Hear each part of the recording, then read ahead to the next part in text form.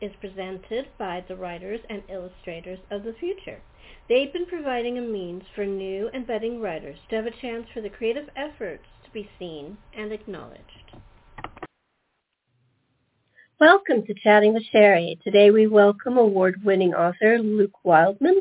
We're going to talk about inspiration, reading, books, and all the things that led to him writing his short story that won the award. Here's Luke. Hi, Luke. Welcome to the show. Hi, Sherri. Thank you so much for having me. Oh, I'm really happy to have you here. How are you today? Oh, I'm doing great. Yeah, it's a sunny day here in Indianapolis, so yeah, going really well. Indianapolis. I was a neighbor. I was in Illinois. I was in Chicago for about a year. Okay, yeah, my wife is from Waukegan, just outside of Chicago, actually the hometown of Ray Bradbury, so. Oh, nice. Yeah. I think their library still has a lot of his books, actually. I met him a few times. He was a very nice man. I've always heard that. Yeah, he was a sweetheart. The first time I met him, he spoke at my college. And he was so cute because he was supposed to be talking about his latest book, which I think, if I remember right, was The Martian Chronicles. But all he wanted to talk about was dinosaurs. He loved dinosaurs, and he was just in the mood to talk about dinosaurs. So we talked about dinosaurs. It was. I've always heard he just had a huge breadth of knowledge, and so he could just kind of ramble on about any subject and make it interesting. Oh, he was interesting, and funny, and sweet, and very friendly. He signed my newspaper, my school paper, my college paper. Uh-huh. I still have that. Oh, that's so cool. Yeah. Because, other times I met him was at conventions, so you could get him to sign a book or something like that. But there were no books, so all I had was, he had the picture and,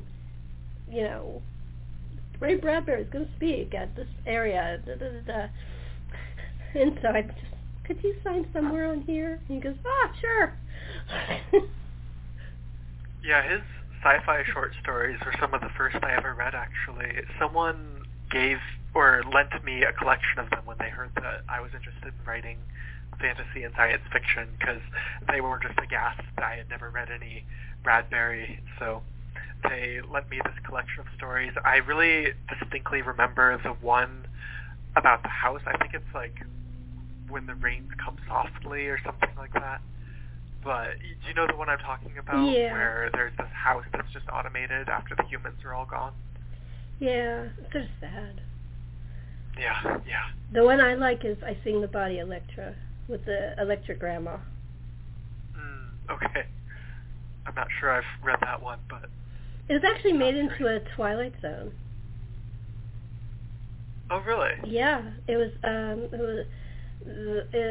I think they called it the name because it says by Ray Bradbury, and I think they called it the name I Sing the Body Electra. And did he write the script for it? I don't know. I don't remember. It was really good. The lady who played the grandma was wonderful, and she was, it was an android. And did you ever watch Bewitched? Yes, I have. You remember the guy who played Larry Tate? The boss? I'm not sure. The boss in Bewitched? The one who was always firing Darren? Okay, yeah. He was the dad in that episode of the little girl that she was, that became quite enamored of the grandma. Sweetest, it was a sweet short story, and it was a sweet episode of Twilight. I love the sweet episodes of Twilight Zone. Even sweeter the romantic ones. I'm not a big fan of the scary ones. There was one with Robert Redford when he was really, really young. Oh, I remember. And do you know what I'm talking about? Yeah, he played Death. Yes, but it was like a very sweet death. Like, yes. It was very genteel and kind, and yeah. Death as a friend. That was gently escorting her to the other side. Yeah, I remember that. Yeah, actually, that's great. Another favorite. I think that was Richard Matheson, who's another great writer. Richard Matheson wrote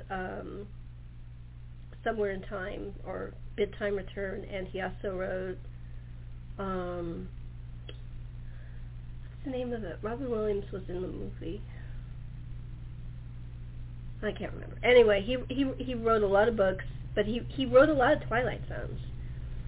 He was really good. Okay. But my favorite Twilight Zone, because I'm a writer, I think, is it's an episode. I can't remember the name of it, but Keenan Wynn is a writer, and I can't remember his character's name. Sorry, I'm old. And well, I can't remember anything either, and I have no excuse. He's a writer, and he has a secretary and a wife, and the wife is jealous of the secretary. But it turns out he when he writes something and it talks into his it's not a dictaphone. It's like it's a tape recorder of a type. I guess it was a dictaphone. Because it was in the 50s, so it probably was a dictaphone. So when he talks into the dictaphone, his characters are so well defined that they come to life. So the secretary is actually created, and the wife was actually created. It's a really interesting episode. But my favorite part is the end. Rod Serling is sitting on a desk, and he says, no, of course, this is really ridiculous. It could never happen. It's a lovely fantasy. And Keenan Wynn is by the fire, and he has this big yellow manila envelope, and it says Rod Serling, and it's full of tape. Because when he takes the tape and he puts it in the fire, the person disappears. And he goes, Rod, and he throws the whole thing into the fire. And as Rod Serling is disappearing, he just smiles and shrugs. Oh, that sounds memorable. I think I've heard of that one. I haven't seen it. Oh, God, it's one of my favorites. It's so adorable. I just spoiled it if you've never seen it. Oh, well. But it's a great episode. I'll have to look that one up. Really, really worth it. But yeah, I love Twilight Zone. I loved it because I like it when there's a show when you don't know what's going to come next. And because it was an anthology, it was so many different. There's slapstick comedies. There was time travel stories. It's a great lesson for someone who wants to be a writer to watch it. Yeah, and I know it got a lot of writers and actors their start in Hollywood as well. Yeah, because it was the 50s, and there was a thing that movie stars could not do TV. So all the young Broadway talent was doing the television shows. And that's how they got somebody like Robert Redford. Yeah. Walter Matthau, Grace Kelly. Well, Grace Kelly wasn't in Twilight Zone, but she did TV. James Dean did live television. There was a lot of people. Grace Kelly became Princess Grace of Monaco. Okay, yeah. But when she first started, she was a struggling actress, so she did live television like everybody else. And TV back then was in New York. Before I Love Lucy, right. They didn't film TV. It was a terrible film stock that was really, first of all, when you watch the film, it was not very good, the film stock, and it was very flammable and dangerous. So when Desi started the thing about filming Lucy, and everybody in Los Angeles started doing film for television, everybody else did because the rerun was born with I Love Lucy, and that was for dramas and movies and everything else on television. Before that, we lost so many of the old stuff because it was that CinemaScope. I think it was CinemaScope.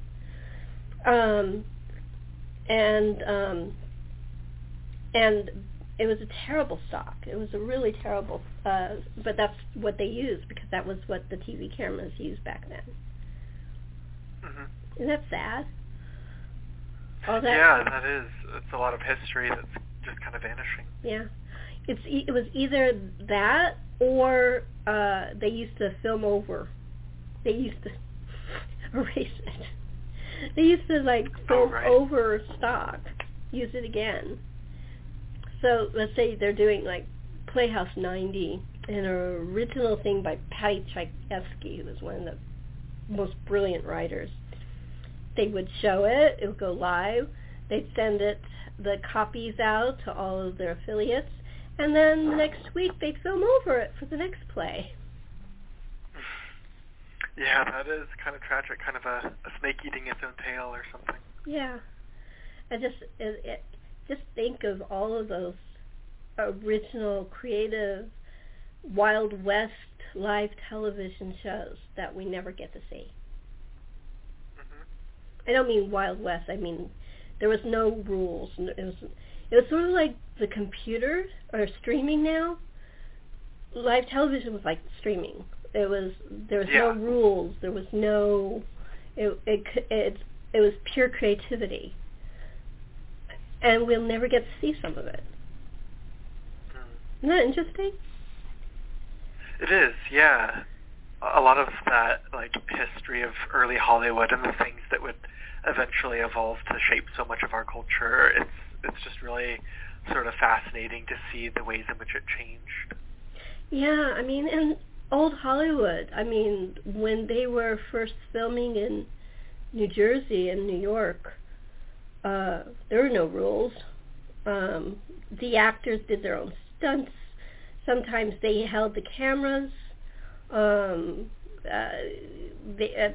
old actors from that survived from the silent movies to the talkies, they told stories about, that's why a lot of them became producers, because they knew everything. They did everything. It's interesting that, like you say, it's kind of coming full circle now, where it started out with less structure to it, and then it morphed into, the Hollywood that we've known for quite a while. And then now that all these streaming services are coming out, and, every company has its own streaming service now, we're just getting a lot more kind of off-the-cuff creative shows and a lot less structure, and it's just kind of shaking everything up again. Yep. I think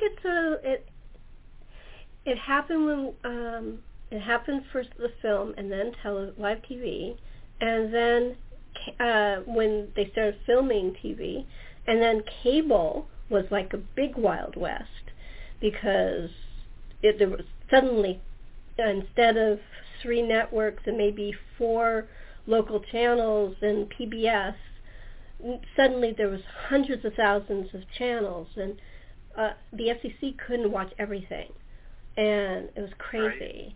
Right. And then with the computer age, people had YouTube and all kinds of different things. Another Wild West. And now we have streaming services. And this is another Wild West. Yeah, I'm sure that you've had to sort of keep up with the rise of YouTube film journalism and stuff like that, and that impacts what you do. Well, I don't do YouTube, but I do watch it. I think it's very interesting. That's what I mean. Yeah. Yeah. But I'm really sort of sad because I don't actually watch the new innovative YouTube stuff. I'm more let me see if I can find one of my old shows from when I was a child. Oh yeah, nostalgic, and it's so comforting, right? Yeah. To find things that we grew up with.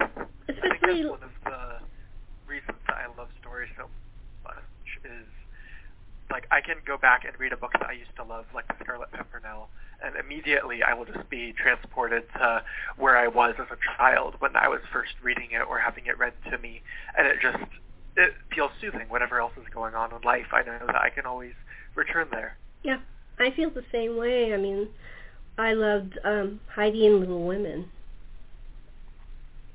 And And I feel the same way about them. Yeah, you can go back to a book from your kidhood, and it really helps. Especially last year during the pandemic. Yeah, a lot of people were reading a lot more and watching a lot more last year. Yeah, I read a lot of books last year. I know that that's one of the things that drew me to fantasy and science fiction at a pretty early age, was the fact that these were stories about characters who were discovering that the world was much larger than they thought it was, and they were starting to go on journeys and sort of have a search for identity and a search for some sort of homecoming. And to me, because I grew up in sort of an international background, I was born and raised in West Africa. My parents are U.S. citizens, and I came back to the U.S. at 19.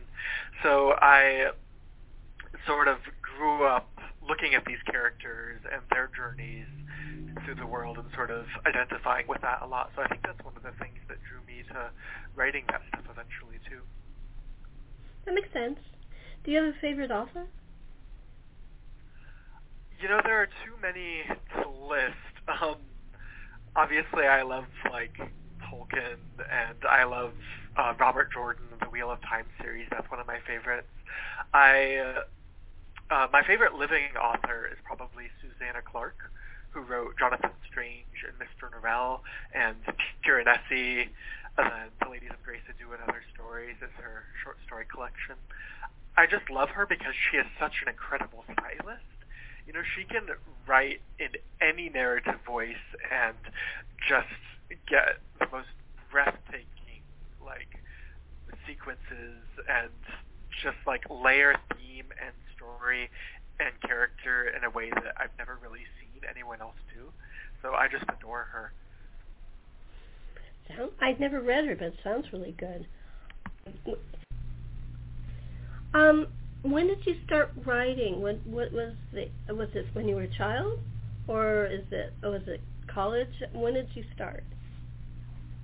Yeah, I started pretty young.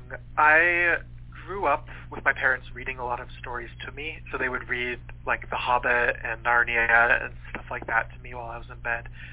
James Herriot, like his veterinary stories. And then when I was in 5th grade, I read The Lord of the Rings for the first time, and I was just kind of sold on it.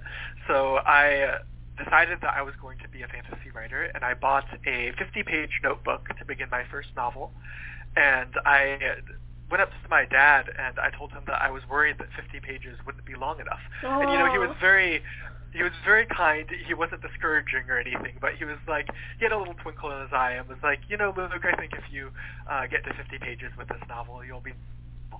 And so I kept working on that story, and actually it ended up being over 200,000 words.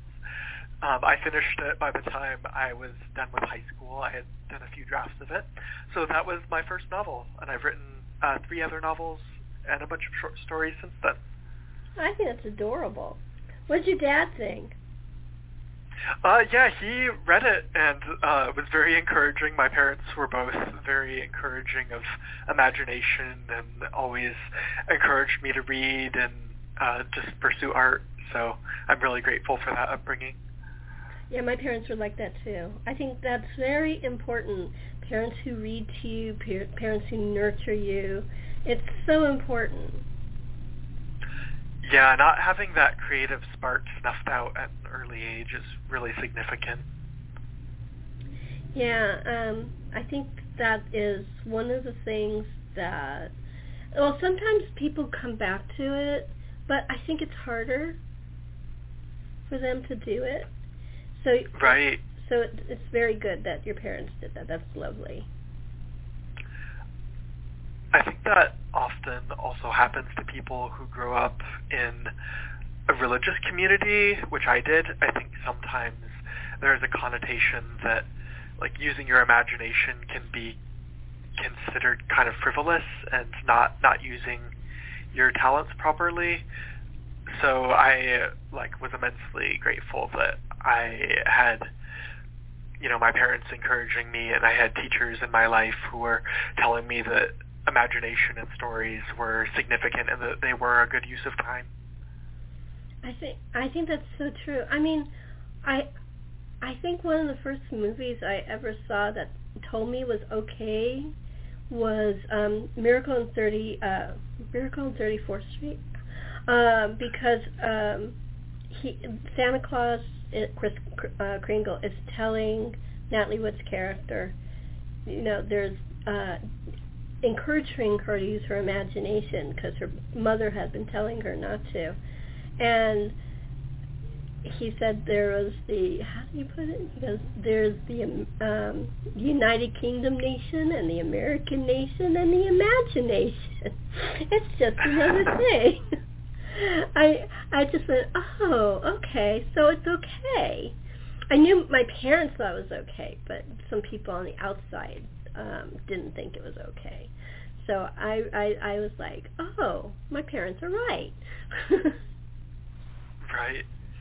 Yeah, it feels very much like sort of a license to create when you receive some advice like that.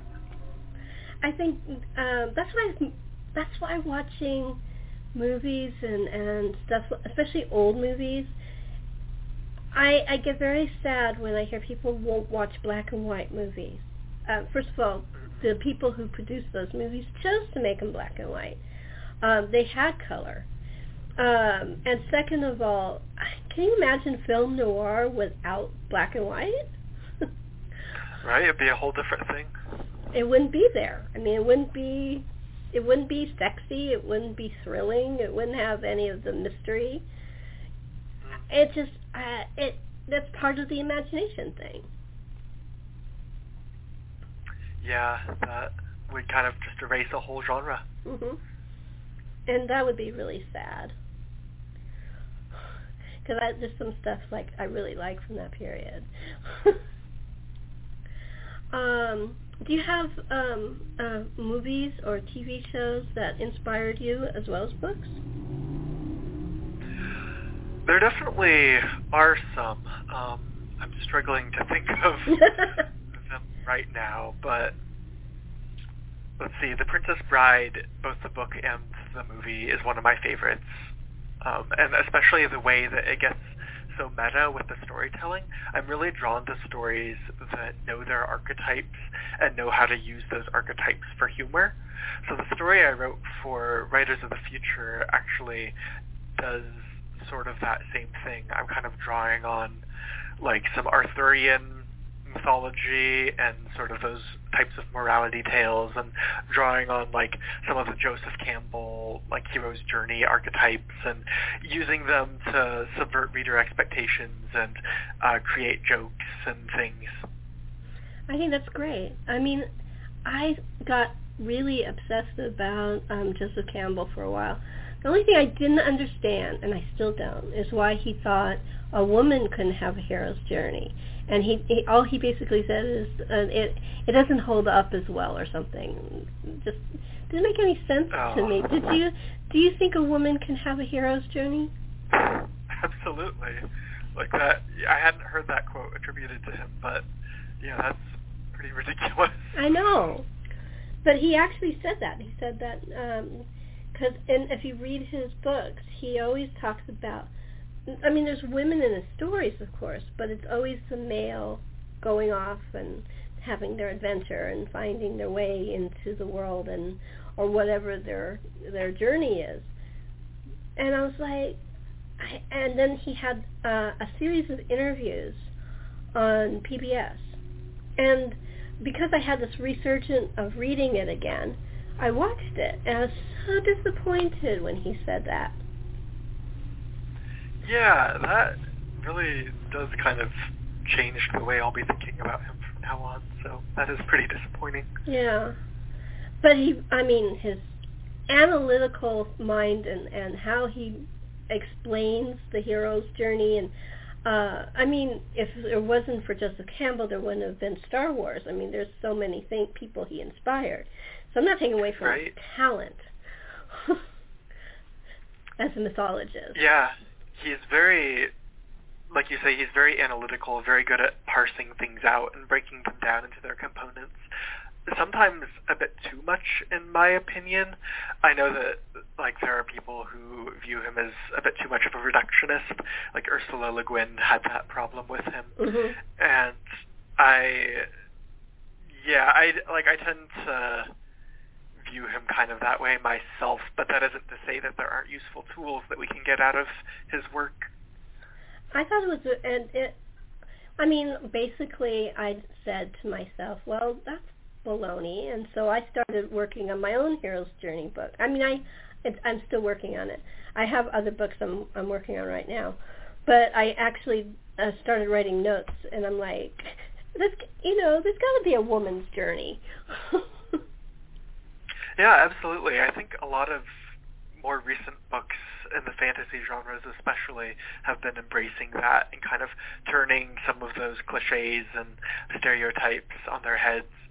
So, and Ursula Le Guin, of course, was one of the early writers to do that. I love her books. I love all of her books. Oh, they're great. She's one of my favorites as well. Yeah, she's one of my favorites. I've always liked her. I think that, my dad gave me, he was trying to introduce my brother and I into his favorite genre, which is science fiction. So he gave me an A. Van Vogt story called Slam. He gave me a book of Ray Bradbury short stories, and Ursula Le Guin.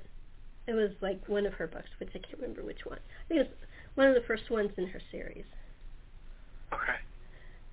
But did your parents gift you books to kind of inspire you? They did, and there were always just sort of books sitting around my house growing up. Some of them were, not the sort of books that I really read anymore, but then some of them were things like, I mentioned James Herriot. We read a lot of those stories. If you've ever read those, they're just hilarious. And then My Family and Other Animals by Gerard Jarrell. We would read those on Sunday afternoons, and also those are just hilarious and gorgeously written. So there were a lot of those sorts of stories that had both, I was taught pretty early that art could also be entertaining. Mm-hmm. It could be, edifying and entertaining, and it could just sort of open you up to the world. I agree. I loved Charlotte's Web when I was a little girl. That was one of my first favorite books. Was Charlotte? That was more than Bob went to the store to pick up a pail of water. Charlotte's Web, I think, was one of the first books I read. Oh yeah. Did you read that? I did, yeah, and I think I read that when I was a second grader.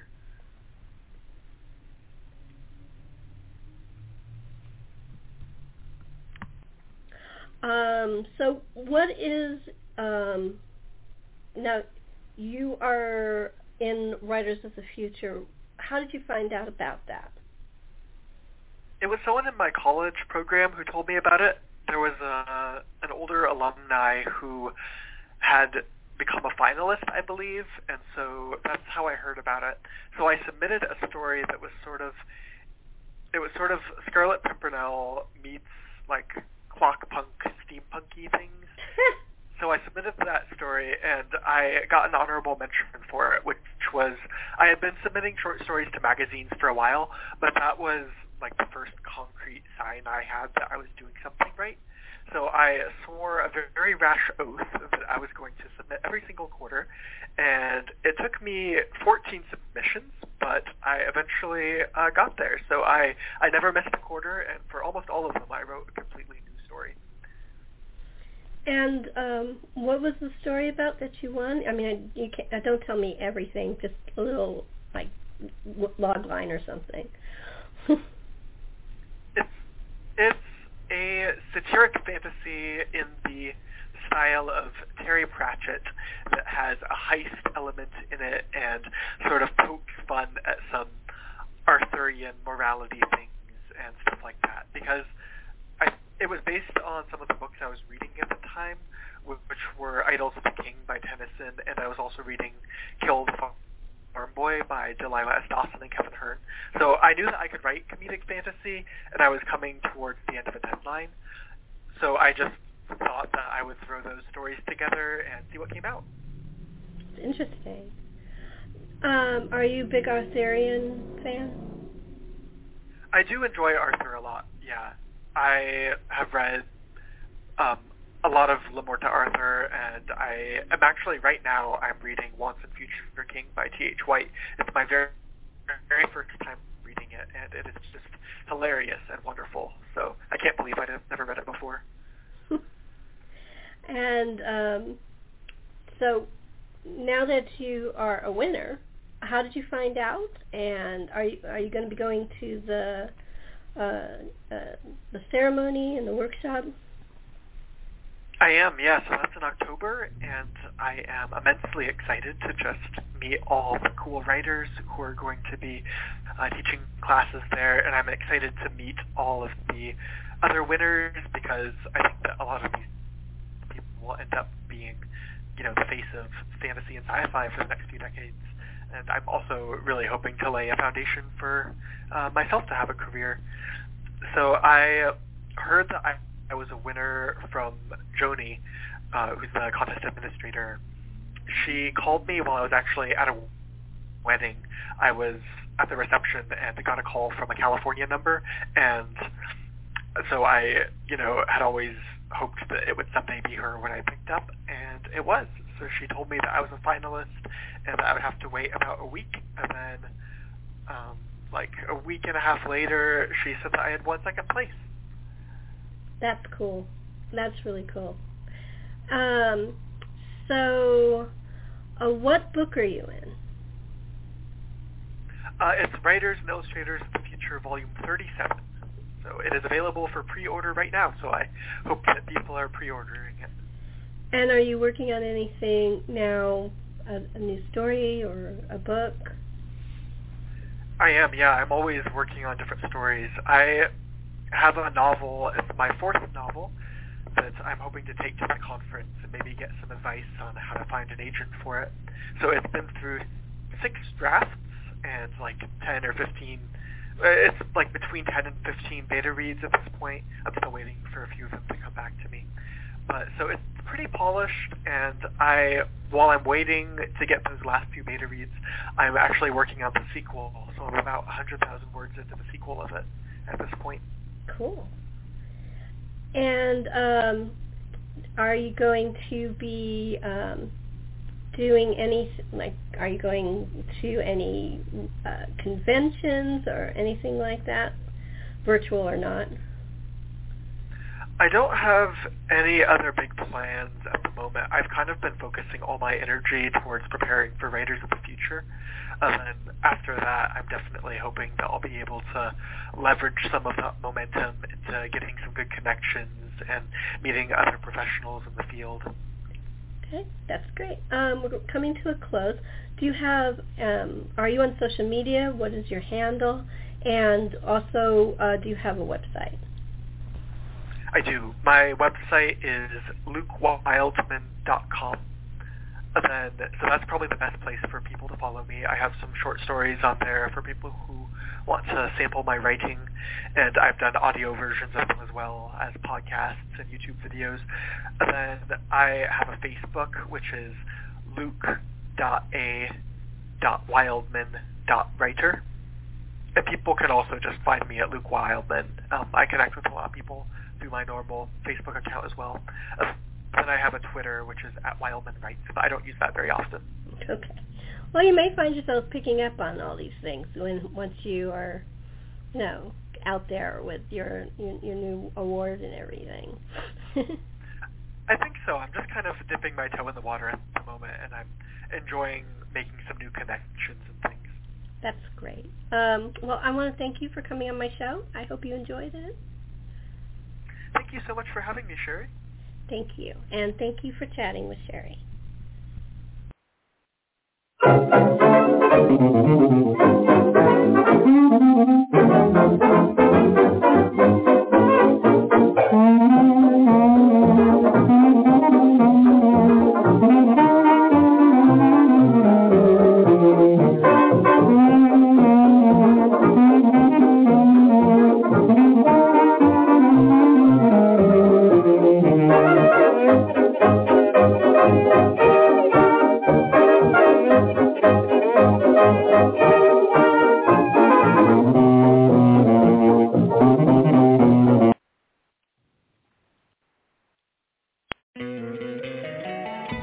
Love an extra $100 in your pocket? Have a TurboTax expert file your taxes for you by March 31st to get $100 back instantly. Because no matter what moves you made last year, TurboTax makes them count. That means getting $100 back and 100% accurate taxes, only from Intuit TurboTax. Must file by 3/31. Credit only applicable to federal filing fees with TurboTax full service. Offer can be modified or terminated at any time. If you only have a 401k, you're not getting the most for retirement. Wait, what? Add a Robinhood IRA on top, then they'll boost it by 3%. You can do that? And if you transfer in any retirement account, you get 3% on top of that. Is there a limit to the match? No limit. Robinhood Gold gets you the biggest contribution match of any IRA on the market. Sign up for Robinhood Gold at Robinhood.com/boost by April 30th. Subscription fees apply. Investing involves risk. 3% match requires gold for 1 year from first match. Must keep IRA for 5 years. Match on transfers subject to additional terms and conditions. Robinhood Financial LLC, member SIPC.